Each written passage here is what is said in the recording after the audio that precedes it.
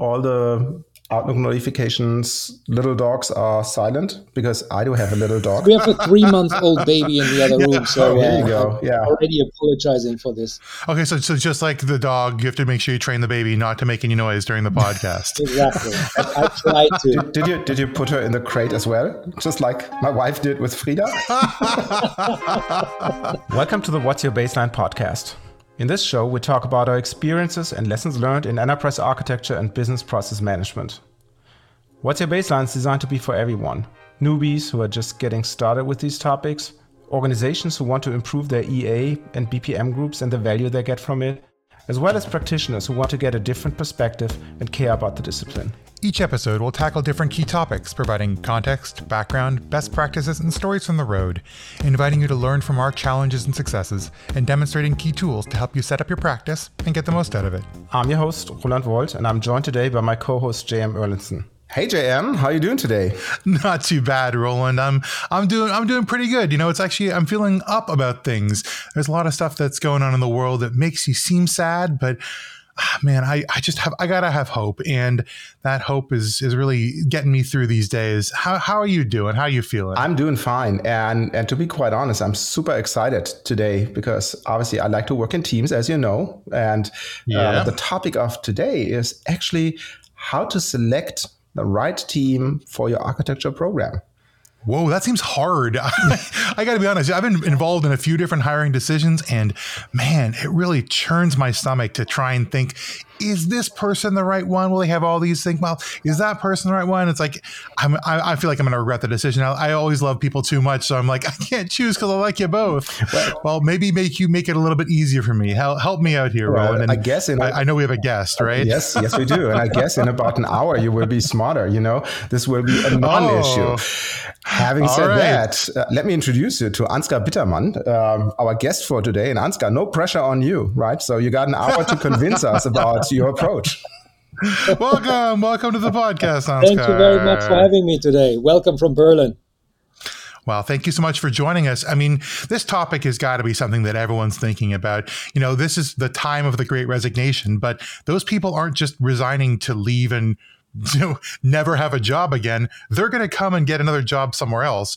And so in a time of great change, we rely on people like you to help us understand what it takes to be worth investing in as a part of a team, and the right fit for the team that you're looking to join. So first and foremost, I want to get a little bit of background on you, because I know a lot of things you're going to say today come from a position of a huge amount of research and a lot of work that's gone into making these models make sense. So first and foremost, tell us about yourself. Who are you? What's your background that sort of brought you to this idea, this expertise that you focused on?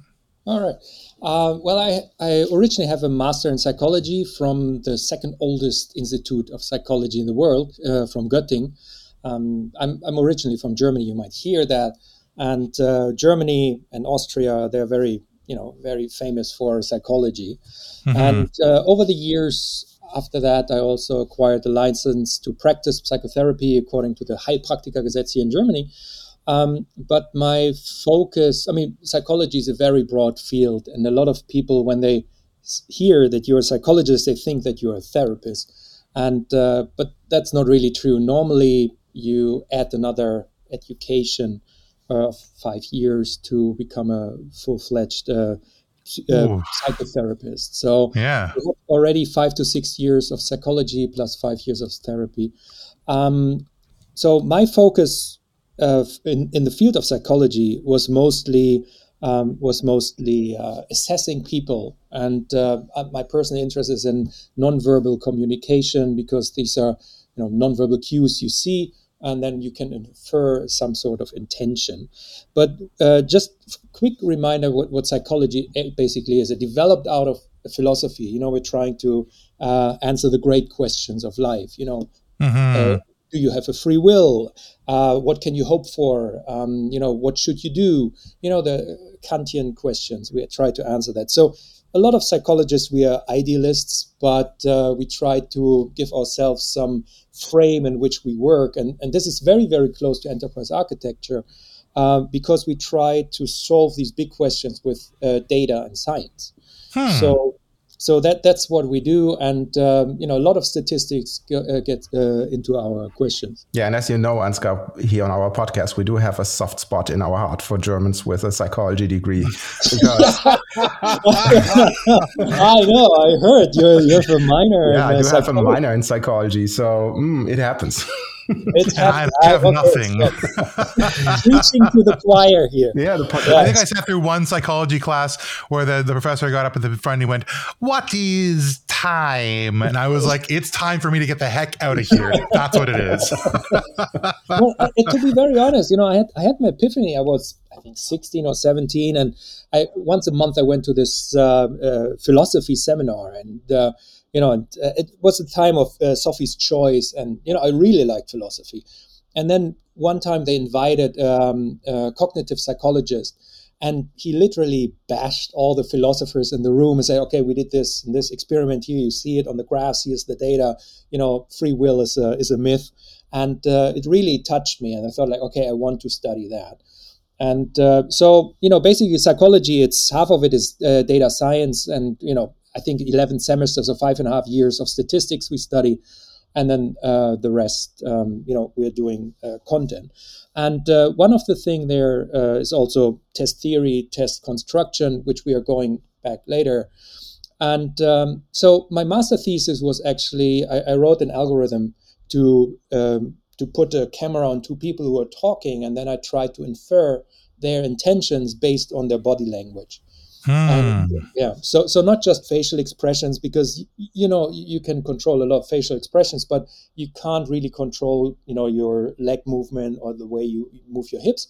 So, and then I got my taste for experimenting on that. It's funny when you're describing some of the things you're doing. I don't know if you've seen Blade Runner, but this feels a lot like the Voight-Kampff test, where you're analyzing the you see a turtle and it's flipped on its back. What do you do? And it's like, well, you're a replicant. It's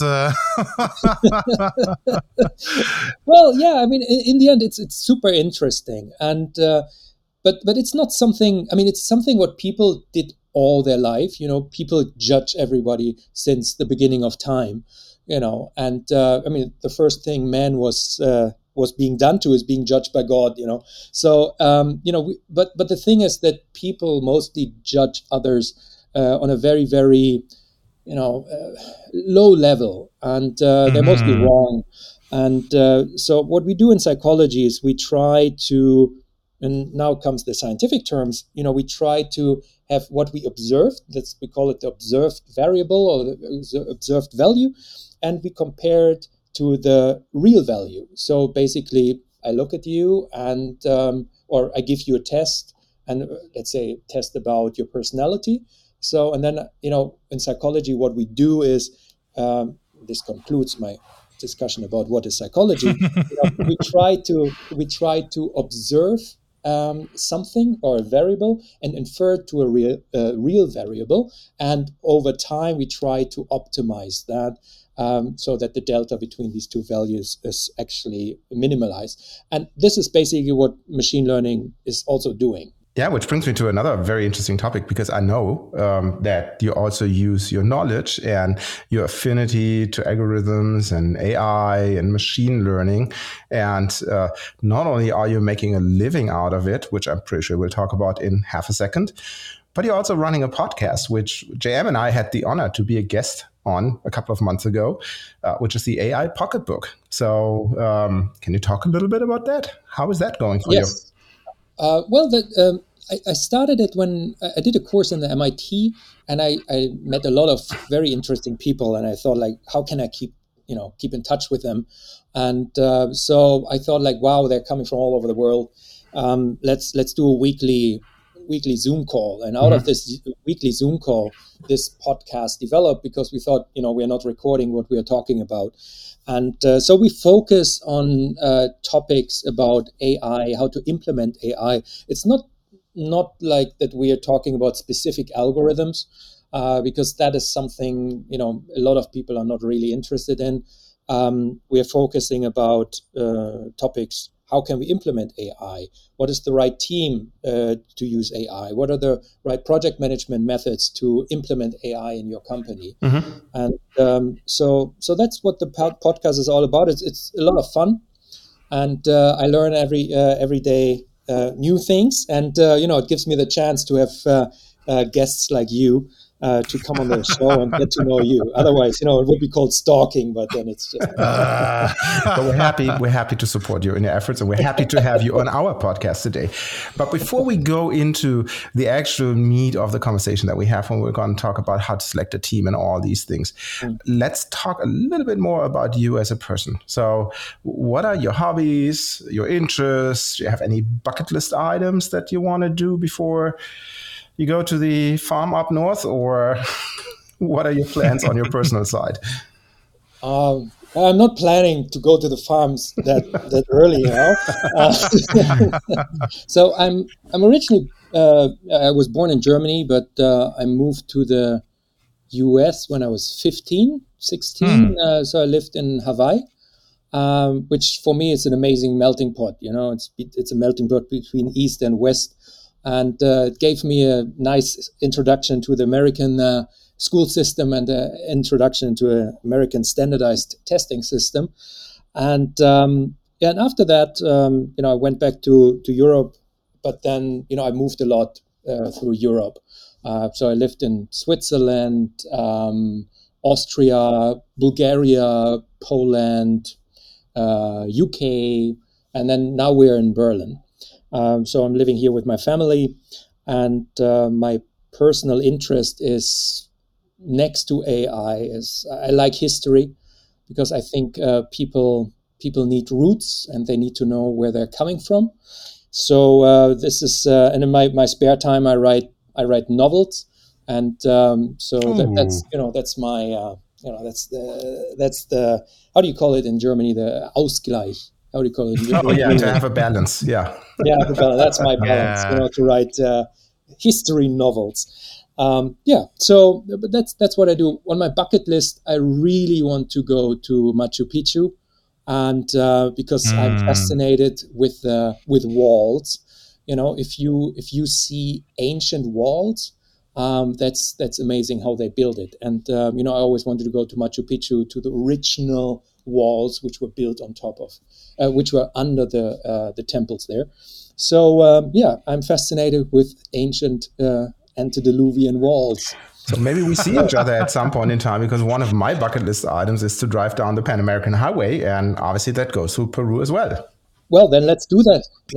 Yeah, it'd be a very fun rolling an Ansgar at Machu Picchu. I gotta tell you, I have been there, and it is incredible. Well, that's wonderful, Ansgar. I'm really glad to hear a lot of your story and your background. I think that also gives a lot of weight to what you're going to say today, because I think that the messages you bring forward are about using science to help explain humanity. Yes, and that's a difficult conversation to have. So to know that what you're coming at it from the perspective of is from a lot of research, and particularly from a very diverse set of research backgrounds. It's not just a single threaded. It's not just an ivory tower from where you sort of sat and judged all beneath you, but rather quite the opposite. It seems like you sort of integrated yourself with a bunch of different cultures, a bunch of different research backgrounds, a bunch of different situations and organizations, and that's going to lead us to our very first, and I think the big question that we're going to start the conversation off today with, which is selecting a team. Because as we talked about, there's a lot of movement happening, particularly right now in the architecture space.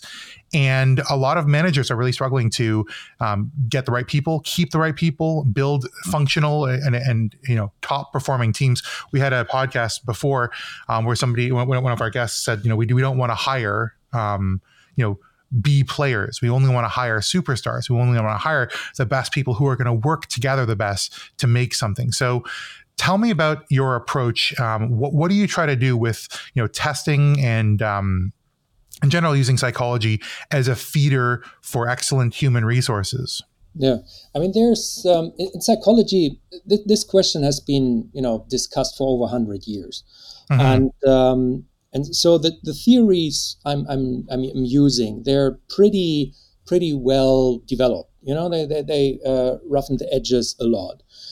So what I'm doing when we look at teams, the one question is, what should these teams be? What is the basic function a person needs to be the superstar in these teams?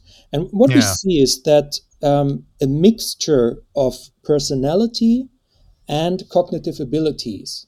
If we can assess a person before they join the team in these two areas, combined a little bit with motivation, what's the what drives a person?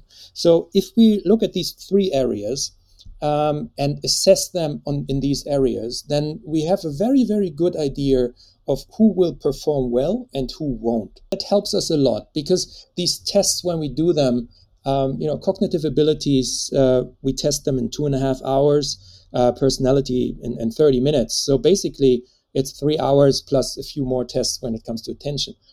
So let's say 3.5 hours of testing. And then we have a very, very good predictor if somebody will be a good team player or not. Yeah, I do have a question just to bring it back. So Sure. We're not only talking about selecting new people. No. We're also talking about, as we all know, small companies don't have the luxury of hiring everybody under the sun. It's also finding the right person in your current organization that you have that fits the team. Is that correct? Exactly. Exactly. Just imagine you're a CEO. You join a new company with, I don't know, 30, 40 people, and you have your magical 100 days. The reality is you don't have your 100 days. I mean, you join on Monday, and on Thursday you have to make the first decisions. So you have a very, very limited amount of time where you have to make very, very crucial decisions. And so we can screen existing teams, existing companies, and make a landscape or make a map for the supervisors or the CEOs or head of departments to see where can we place a person so that it fills that role the best. You talked about the Great Resign. Why is that? Before the Great Resign, we had studies where it says that up to 80% of the people don't feel well in the role they are having right now. 80%. That's 4 out of 5 people are not fit to the role they're in. When we are testing for personality or cognitive abilities, it's not about being good or being bad. It's about, does that person fit in that specific role? And to add a little bit more complexity, when you have a small team, or if you have a team, a bigger team, then you have to see that certain team members are actually complementing each other in their different personalities. And that is something very interesting where a lot of people are not looking for. So when I think about what you just said, the 80% who are disengaged and don't fit into the role, I would assume that the minority of the organizations do have proper role profiles. So when I think about our audience, think about architects, or think about in your field, AI, how would such a profile look like? What do you actually look for when defining those roles? Because it's obviously not just the tasks that somebody has to do, because otherwise everybody would want to work for Starbucks, where everything is very, very organized and by the playbook. Exactly. So, I started off with AI, and now we extended actually our services to other companies because we realized everybody's needing that. So, and first we just offered the tests, and then I always ask for the job description, and many job descriptions came back, half empty, and I realized they never really sat down and analyzed the role they want to fill. So what I do, I actually go to the companies and I sit down with them, and we make it like an input-output model, So, and I sit down with them. It's a CPOC model. It's so okay. The person gets a stimulus. Just imagine a employee sitting on their desk. When are they moving? What kind of stimulus is coming in? So, and then what does the stimulus is actually doing with that person? What kind of output should that person do? And how do I control that output? So, and you're very, very close to Lean or Six Sigma operational approach to HR. So, and then once we have the CPOC model, we deduct basically a job description out of it. And so if somebody says, okay, he has to respond a lot, or she has to respond a lot to emails or calls, or has to be, multitasking, then based on that, we are looking for somebody who is able to do multitasking. Or, in our personality profile, they're, for example, able to be emotionally stable, because we know that multitasking is very stressful for a lot of people. Mm-hmm. So I sit down with them. We do tasks, we do personal requirements, we do personality requirements. We look at the team which is already existing. So then we deduct the personality profile from the existing team so that they fit. And then we have a very nice job description. And out of that job description, we deduct another, it's called structured interview with the mostly HR manager or secretary, or is having with the candidates. Because what I see is most of the qualified people are not lost in the interview with the CEO, they're lost in the interview with the secretary. Oh, interesting. Or the intern. If you have a company, I mean, we're focusing on small and medium companies. So medium in Germany means up to 1,000 people. But we see that in small companies, they don't have HR at all, right? So what do? They have the intern pre-selecting profiles wherever they find them. And then they get 50 out of them. First, some of the questions, what kind of keywords are they looking for? So the intern is then able to select the keywords for themselves. So, when you really look, it's very sad, these kind of processes. So we go in there and, we teach people what kind of keywords to look for. We define with them what kind of, text messages they should write, and whom not to throw out. Because what we see is that somebody is, for example, shy, but on the other hand has a high cognitive abilities. They're not doing well in these initial interviews with the initial interviewers. So that's why it's so important to do this proper testing, so that you keep the high profile people, which are maybe not good salespeople, selling themselves in the beginning, and to give everyone a chance. Yeah, that's interesting. We had a conversation with Jason a couple episodes ago about that exact kind of topic. We asked the question, how does somebody who maybe isn't a great communicator in verbal communication sell themselves for a position that they might be excellent for, but explaining it is hard, or they're not naturally an extrovert. If you think about it in that sort of MBTI context. And he was like, the best way to do it is be brilliant at the basics, which I think was a really good answer from a recruiting perspective. But from the opposite, from a selection perspective, that seems like you're trying to account for that bias in the mechanisms of selection on the recruitment side, on the side of the employer or the prospective employer. I mean, I wanted to loop back on the cost of this. Conceptually, like what happens when you don't look at this? I mean, I know we've talked about the Great Resignation and the disconnection, and Roland and I exchange a lot of text messages about this idea of disconnected, experienced employees. I mean, what other costs do you see companies paying by not having this approach to recruiting and to team evaluation and construction? Well, if you think about it, a normal interview, and when I mean normal is, or interview process, you write something yourself, and you don't have the assessment tools we are using. We're looking at 5 to 25% success rate. Oh, yeah. That's not good at all. No, it's between 7. So if you flip it around, it's 75 to 95%. It's not good. Wasted time, yeah. It's wasted time, but that means, this number is reflected in 80% feeling not well. So, the one thing you have a lot of people leaving the company, or they're quitting internally, as we call it. They're not highly motivated. They are passive. Maybe they're passive aggressive.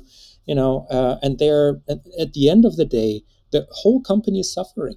So me being the professional deform idiot, is that a word, JM? Person, I'm just thinking process in the back of my mind, right? So if I understand you correctly, I think we've established that homegrown approaches to team selection and hiring are with a very high probability hit or miss. Yes. But then I hear the first step is, well, look at the original team that's already there and the people who are in there. Second, create the profiles for those jobs that you have to staff. And then the third one is then go into testing, or what is the next step in that process? Well, the next step, what I always like is to do skill testing first. So at the end of the day, who cares if somebody's brilliant if he can't do the task? So and that mostly weaves out a lot of people, because they apply for 100 jobs, and then if you tell them, okay, now it's skill testing time, and then depending on the role, what the skill testing is, maybe you do presentation, maybe you do coding, maybe you do math. And then it's a good thing to develop these kind of skill tests with the teams I'm working with, because they really have to sit down and say, okay, what should that person actually be doing? What is a transformational team? What are they doing the whole day long? And then the skills, depending on the role, you do skill testing. Either we do it via Zoom, or people come inside of the company and they're doing it for half a day or day. Or we send them something and they just give the skill test back. Once they've been doing that, then we go into before that, we had this structured interview, for these key things. For example, I need somebody who has 5 years of experience, and then that person only had 2, so we just weave them out. And then after the skill testing, we go into the assessment and to the psychological assessment. And after that, the skill plus the psychological assessment is presented to the CEO, head of, or whoever is responsible for that. And then we discuss all the green flags and the red flags. Yeah, I find that very interesting, because I think there's 2 aspects that you haven't mentioned. And one is motivation, right? Yeah. So how does, to say JM's words, how does the candidate sell him or herself? And I remember Jason in the previous podcast saying, well, your first interview, it's all about motivation, right? You want to show that you want this job. The second thing is more like a personal pet of mine. I like the method of assessment center, right? That might be because of my history. It was invented in the Reichswehr in the 1920s, blah, blah. And I did a class in university as part of my psychology minor where we did assessment center. And I was one of those observers and all these things. And I like to see how people actually behave, which is different than doing tests.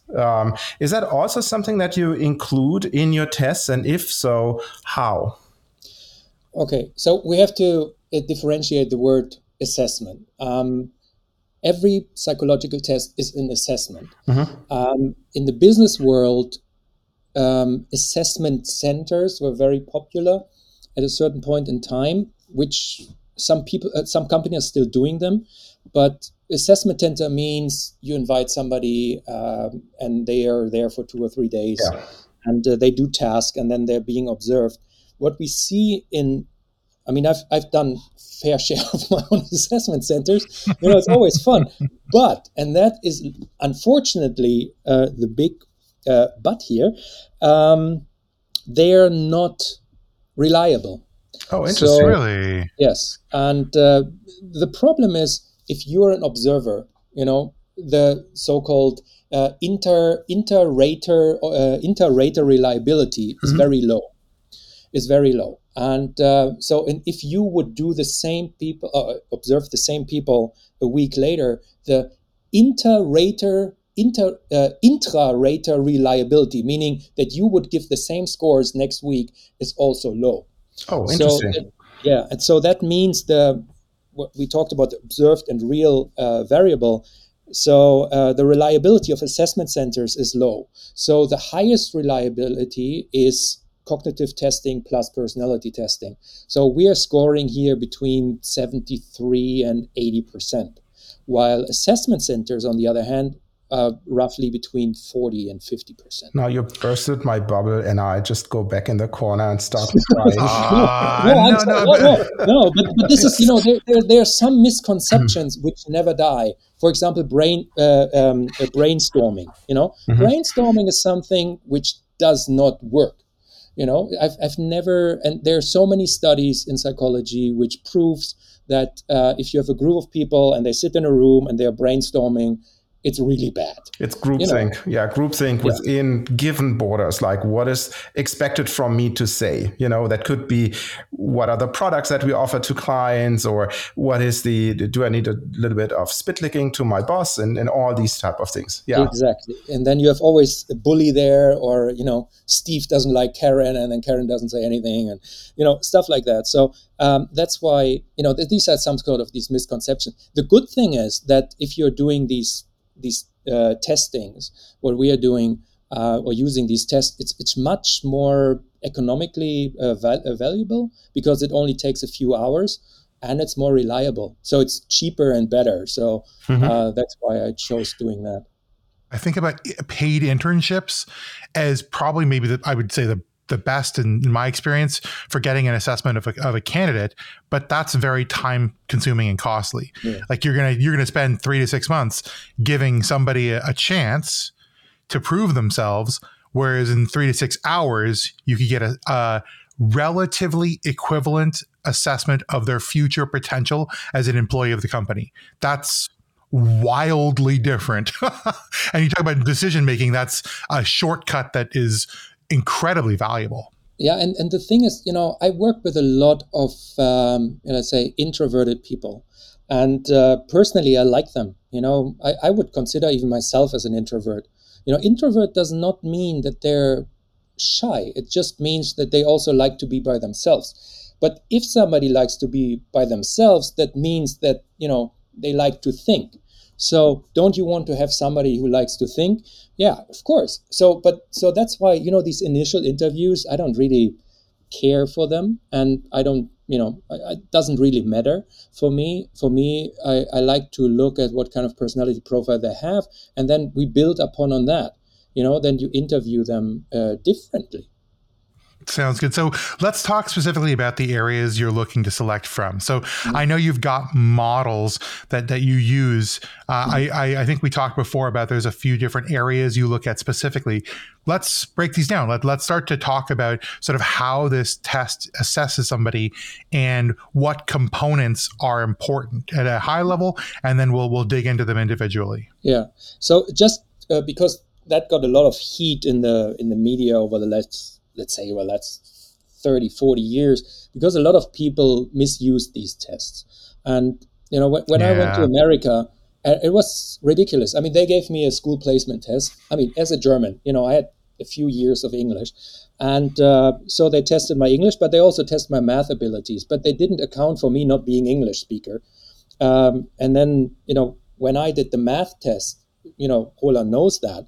In Germany, we write the one differently than in America. So for them, it all looked like a 7. And when you divide, division, we just write division differently. So I had no idea what was the dividend and what was the divisor. But at the end of the day, they placed me, they gave me a 17% in math abilities, and they put me in a class where I was like, I didn't really belong there. So, but it took me the whole year to go from class to prove that I'm actually, more knowledgeable in math. And then I ended up in analysis. And then they gave me a medal for math achievements because I rushed through the classes. But this is an example. If you use the right test on the wrong person, it's not an accurate result. So what we are trying to do, we try to assess somebody as unbiased as possible. So if somebody's mother tongue is, I don't know, Syrian or Arabic, then we give them a test in Arabic, although they might have been living here for 15 years. So that's what we're doing. maybe we're at a point where it's time after half an hour to have a little break. So, but before we give some time back to our listeners to think about some things, some questions that I'm going to ask, let's just recap where we are. So we said, think about process, look at the team, come up with the profiles, do an initial screening, and then invite people for the tests. And after the break, we're going to talk about how does that look in more detail. But before we go there, I would love you, our dear listeners, to think about the structures of your team and how you have assembled teams in the past. Which different personalities and skills and attitudes do you find in your teams? And how do you today find the right people to staff your teams? We're going to leave you alone for a couple of seconds, and we'll be back after the break.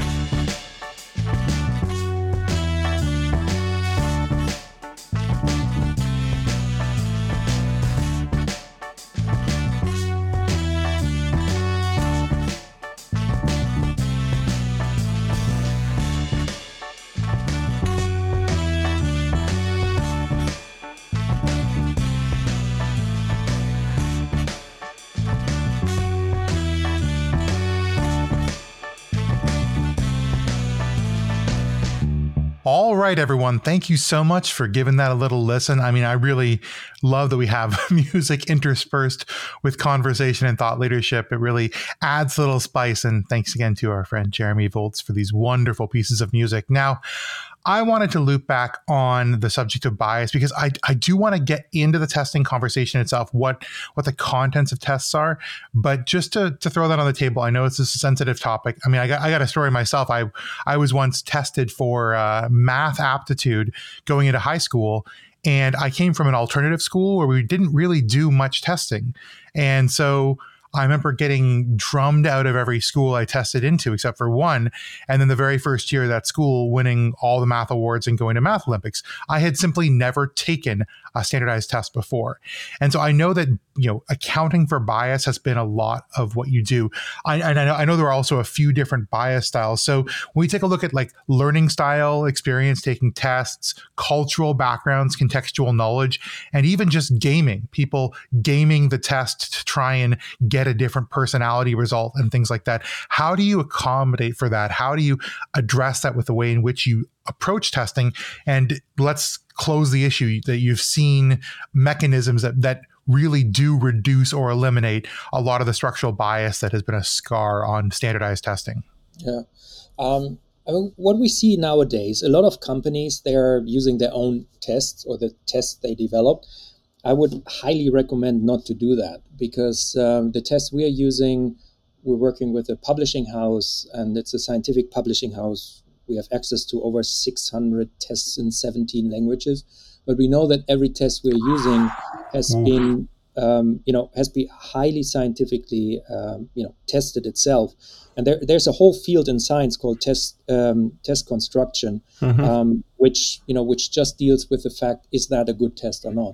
We have a lot of reliabilities and other variables we can look at if a test is good or not. I remember those painfully because that was you must pass this test and never do tests about tests by people who make tests.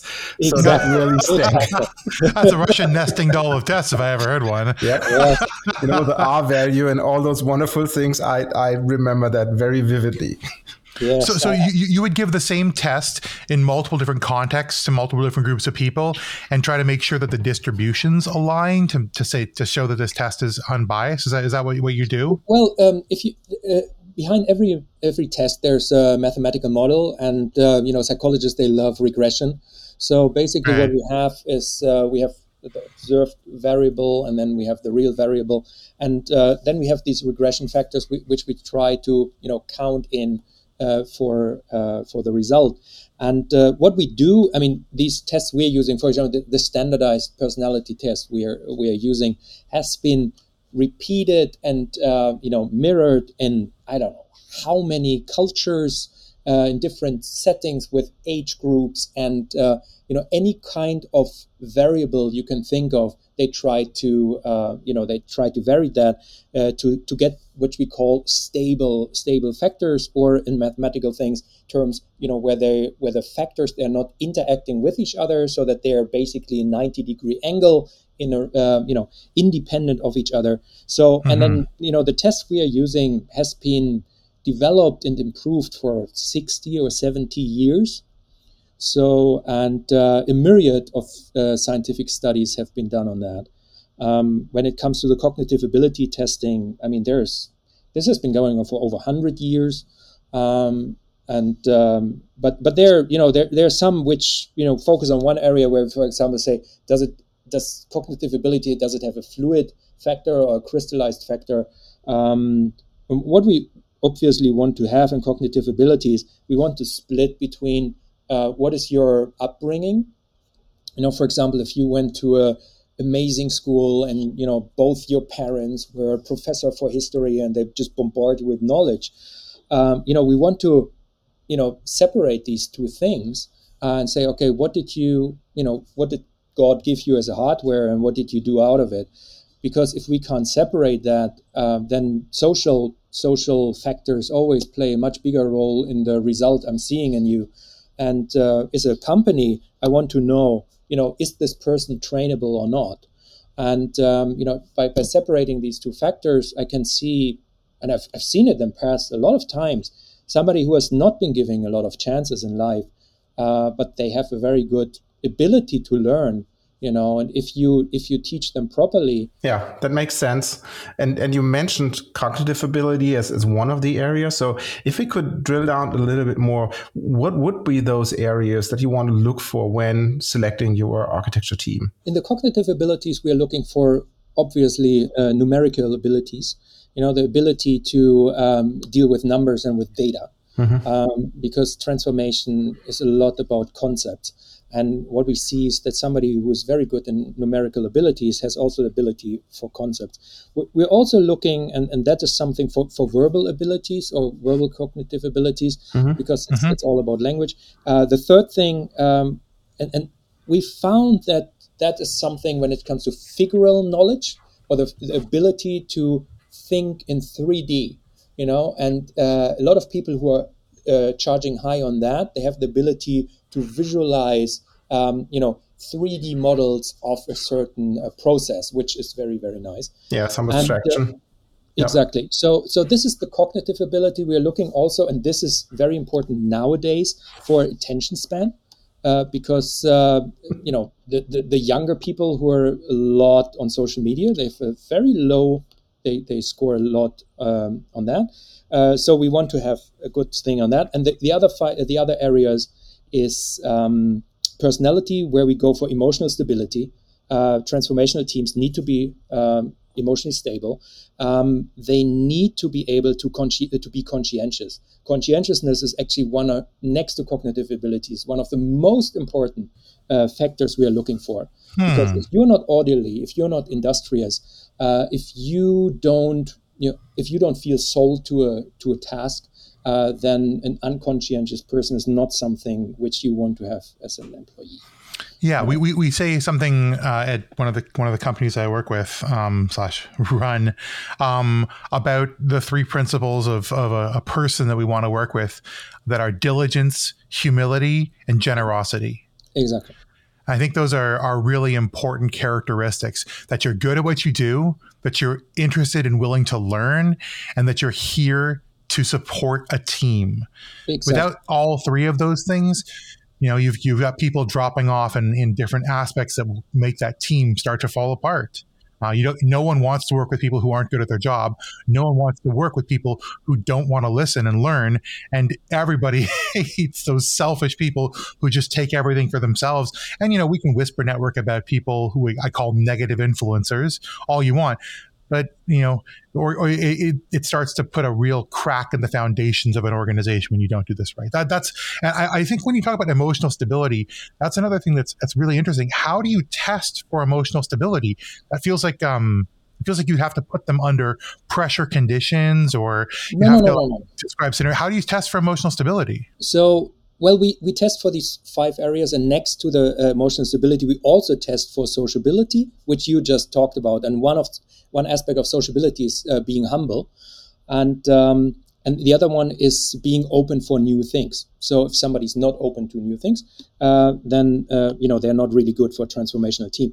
We test. What we do have is a 206 question test, and it's a self-describing test, and that's where test construction comes in, and where actually the power of that test comes in, that we are not having a live in vitro I pressurize somebody. This personality test actually just is asked the people to describe situations from their past. And it's funny, over the 206 questions, that the results are very, very stable and very good towards the reality. If you're an existing team, we give also to your colleagues these questionnaires describing you. And if you have this 360-degree thing, we put these things together and we get a pretty good picture of you. Well, I'm happy to hear that you don't do the how was it called? Kobayashi Maru test that is happening in Star Trek, Oh, listen, the Kobayashi Maru it has its function. Never forget that. You got to put people in situations that you see how they can best adapt to an unwinnable situation. Yeah. I dig that. I dig it, though. So let's put it together. So we heard cognitive abilities, attention span, emotional stability, skills was one thing that you test for. Anything else that you would look for when doing an assessment? Yeah, the ability for being logical. And okay. Yeah, that's overrated. Only to roll in, but logic does matter, particularly in architecture and AI. That's a big piece of the puzzle. Yes. And interesting. And how do you test for the ability to be logical? Is it those sort of like A is to B as C is to D, or like? Yeah, exactly. So there are different types of questions they have, or for example, you have like 1, 3, 5, 7. What's the next number? So we try to deduct logic from all 3 areas. So from the verbal, the numerical, and the 3D visualization area. So we deduct logic out of that. So logic by itself is not an independent factor, but it's been deducted out of these 3 areas. Interesting. And actually, I had a question for you, because I know I've gone through a couple of different these tests as part of the job that I have. This is fun for myself. I'm an ENFP to everyone out there who loves the MBTI scale for personalities. And one of the things we did, I think, was really interesting, was did a fit test person to person. So how much do you gauge these tests and sort of work them into what an overall team would look like? Or is it an individual candidate one at a time, and then sort of scoring that person for the kind of role? So it's person to role or versus person to person? We do all together. So we have, normally a company, they have a really big problem to see how should that role be. So what we are actually taking, there's some general rules out there, but I would not suggest using them because they're very general profiled. So what we are doing is we're going into a company and say, okay, give me 3 people who really fit into that role. And in your company, just not in another company, but in your company, or just even one person, it's like, this is the ideal bookkeeper, this is the ideal manager, and then we take that as the ideal profile, and then we test against that. So basically, we invite that person, we test that person too, and then we see how these 2 are differing. And then after that, having all this information, then having the interview with the candidate, it's much more interesting. Right. So you're fitting to role, which includes all the other factors, the people, the responsibilities, the organization and its culture as a whole, the industry that you're in. Oh, that's interesting. So it's neither person to role flat or person to person. It is person to ecosystem. Exactly. That's super cool. I love it. So I wanted to go through the, sort of the questions we ask when we talk about solutions all the time, which is sort of the who, what, when questions. So if you're thinking about getting testing, if you're talking to an organization out there, when are the times in which you look to get testing? When does it make sense to reach out to someone like you and your organization to have this conversation? Most of the time, people are coming because they don't find the right person. They have tried to do it on their own, and they just hired the wrong people. Just if you think about your company of, I don't know, 10 people or even 50 people, and you have just one person who is toxic, they can bring everybody down. So there's never a wrong time to start this, because there's always somebody leaving, always somebody coming, and assessing the existing team on their roles. Mostly when the people are coming, there's something wrong in their company. Maybe the dynamics is wrong. Maybe they are getting hot, blood pressure when they're having certain weekly meetings, or something is not working. And but since the company is a living organism, we always, it's always good to start. And I've never gone to a company where I saw, they didn't need it. So what type of organizations and I'm thinking out loud here, what type of organizations do reach out to you? Because the interviews that I went through, and I'm just thinking about the conversation that we had Jason when we were talking about recruiting and the typical process that candidates go through, that typically does not include testing. So what type of organizations? Yeah, well, convince me or convince all the organizations that listen to the podcast. What is different with the organizations that do a test-based approach, and how do you see them succeed over organizations that would follow a traditional interview or role play or whatever approach? Well, mostly 80% of all companies in a society are small to medium companies. So if you're looking at very big companies, for example, doing assessment center is a cultural thing, right? And they don't want to change. Or there's a company which makes so much money or they can burn a lot of risk capital, where it doesn't really hurt to fail. But mostly companies come to me who want to improve themselves, who are too small to fail, who have people in critical situations, and who just want to be better because they're living or they're working in a competitive landscape. And the companies who are coming to me, they really want to have a solution. There's no ideology. They just want to have a good team. They want to have everybody having a good time. They want to sell their product, and they want to be good. So then the question is, what kind of outputs do you give them? I mean, obviously, the output that they want at the end of the day is a functional organization, a high-performing, high-functioning organization. But what to get them there do you provide specifically? Yeah, so I describe the new roles. We test the new candidates. So we're very, very deeply ingrained in their recruitment process. The output they get from us is, mostly no one is leaving the company, so they don't have these, outliers, or they're getting, satisfied. The people are doing their job. They're not resigning, and they're just working, and they're just, the whole company is just functioning.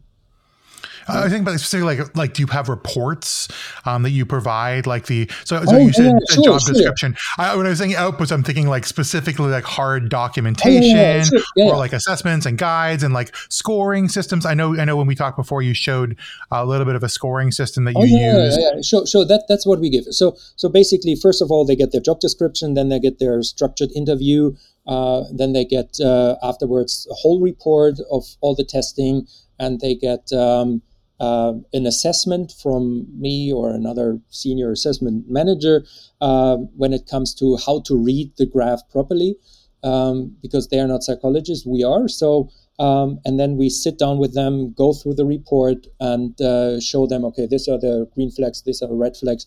And then they get also an 101 with a candidate, where we actually assess the candidate. Well, Ansgar, that sounds really, really interesting. The question that I have in the back of my mind is obviously, well, how do you do this? Right? We're living in these special times, even though the majority of the world, or at least the Western world or the American world, has decided that COVID is over. And everybody meets in person. Well, we'll see how that goes.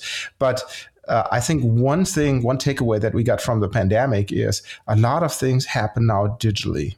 So how do you approach the evaluation of candidates situation in that remote scenario? Yeah, so we developed a digital assessment center, so we can test anyone everywhere in the world. We are fully ingrained into remote first, and because a lot of people or candidates we are interviewing, they want to work remote with the companies.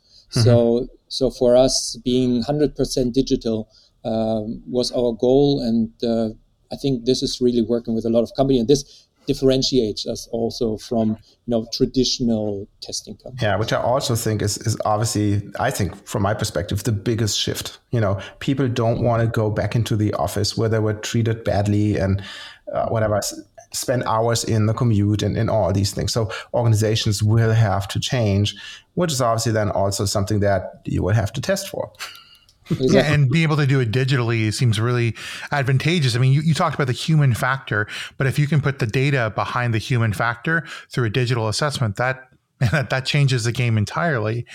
And I wanted to close out this section because I think we've gone through some really interesting points on the assessments, and I wanted to turn it back to our audience to think about the teams in their organizations. So think about what you're doing, what's working well, and what challenges are you seeing that come up as a result of personality, aptitude, skills in the way you deliver. If you could work with someone like Ansgar and bring these sorts of testing into place, when would you engage, and ultimately, what change would you like to see in outcomes of your organization from introducing testing along the way? We're going to leave you to think about that question with some music. We'll come back in a couple moments with our thoughts, our conclusions, and a farewell to this episode.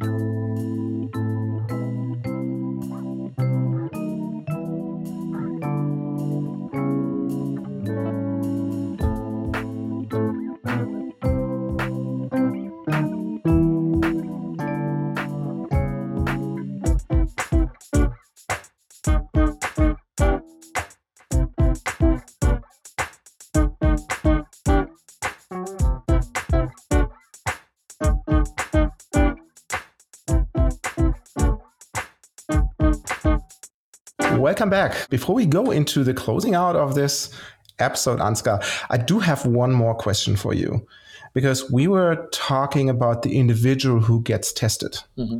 We have not spoken about the manager, the supervisor, the person who is tasked to lead those people, because I can imagine now they have the visibility into the different profiles of the people in those categories that we just described, and they should take advantage of those, shouldn't they?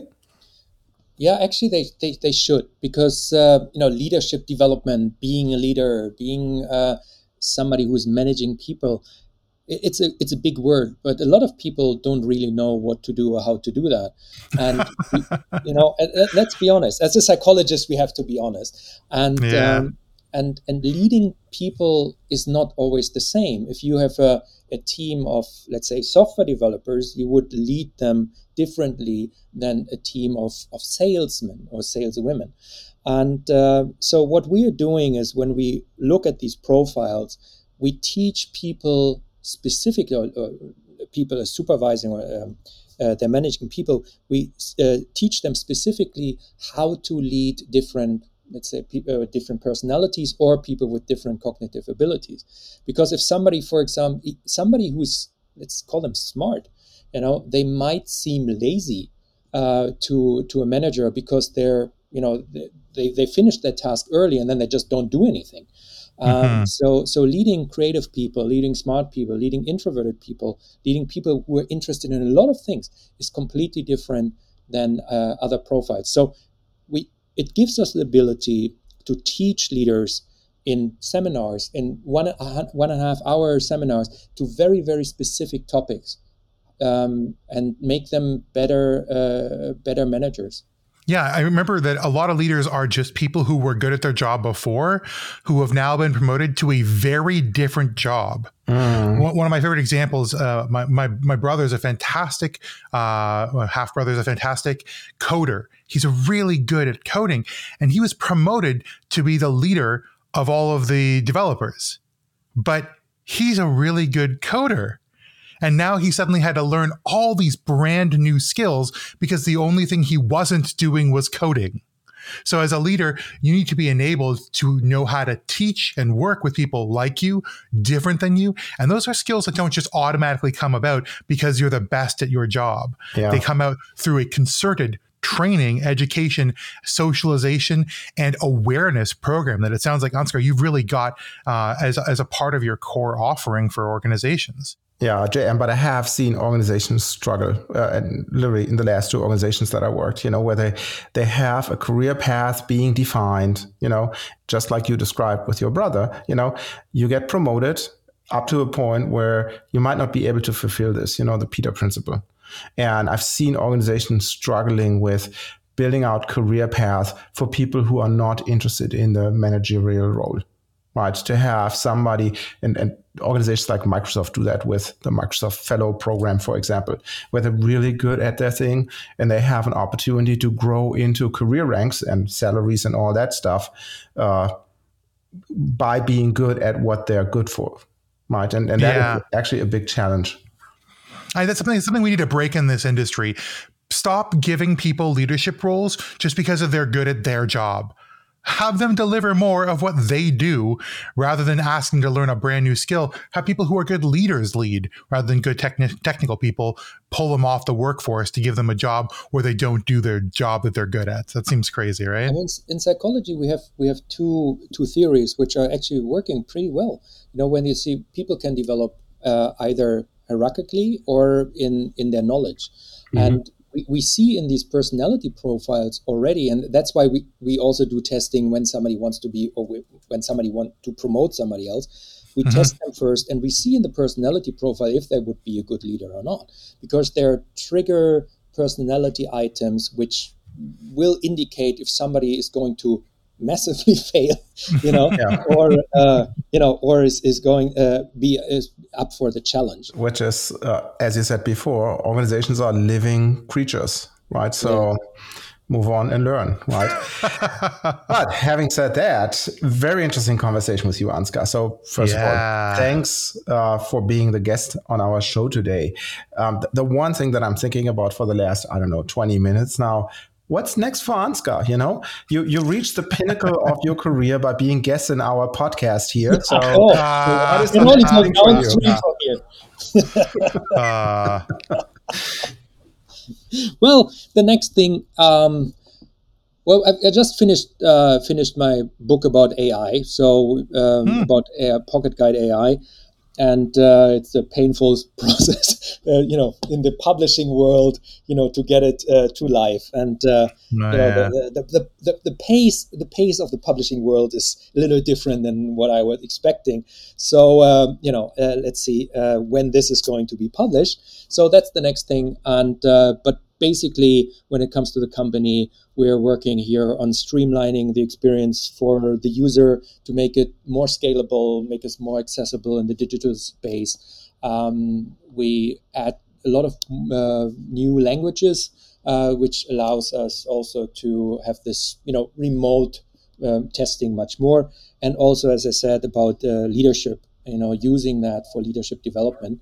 Mm-hmm. And so that's what's the next thing coming up. So I hope in the next months that there's some development. Well, I can imagine then that you want to double dip on your career. So we'll have you as a guest in a future episode. I can really see it once you have your AI book being finished. Thank you. Well, it is finished. It just needs to be published.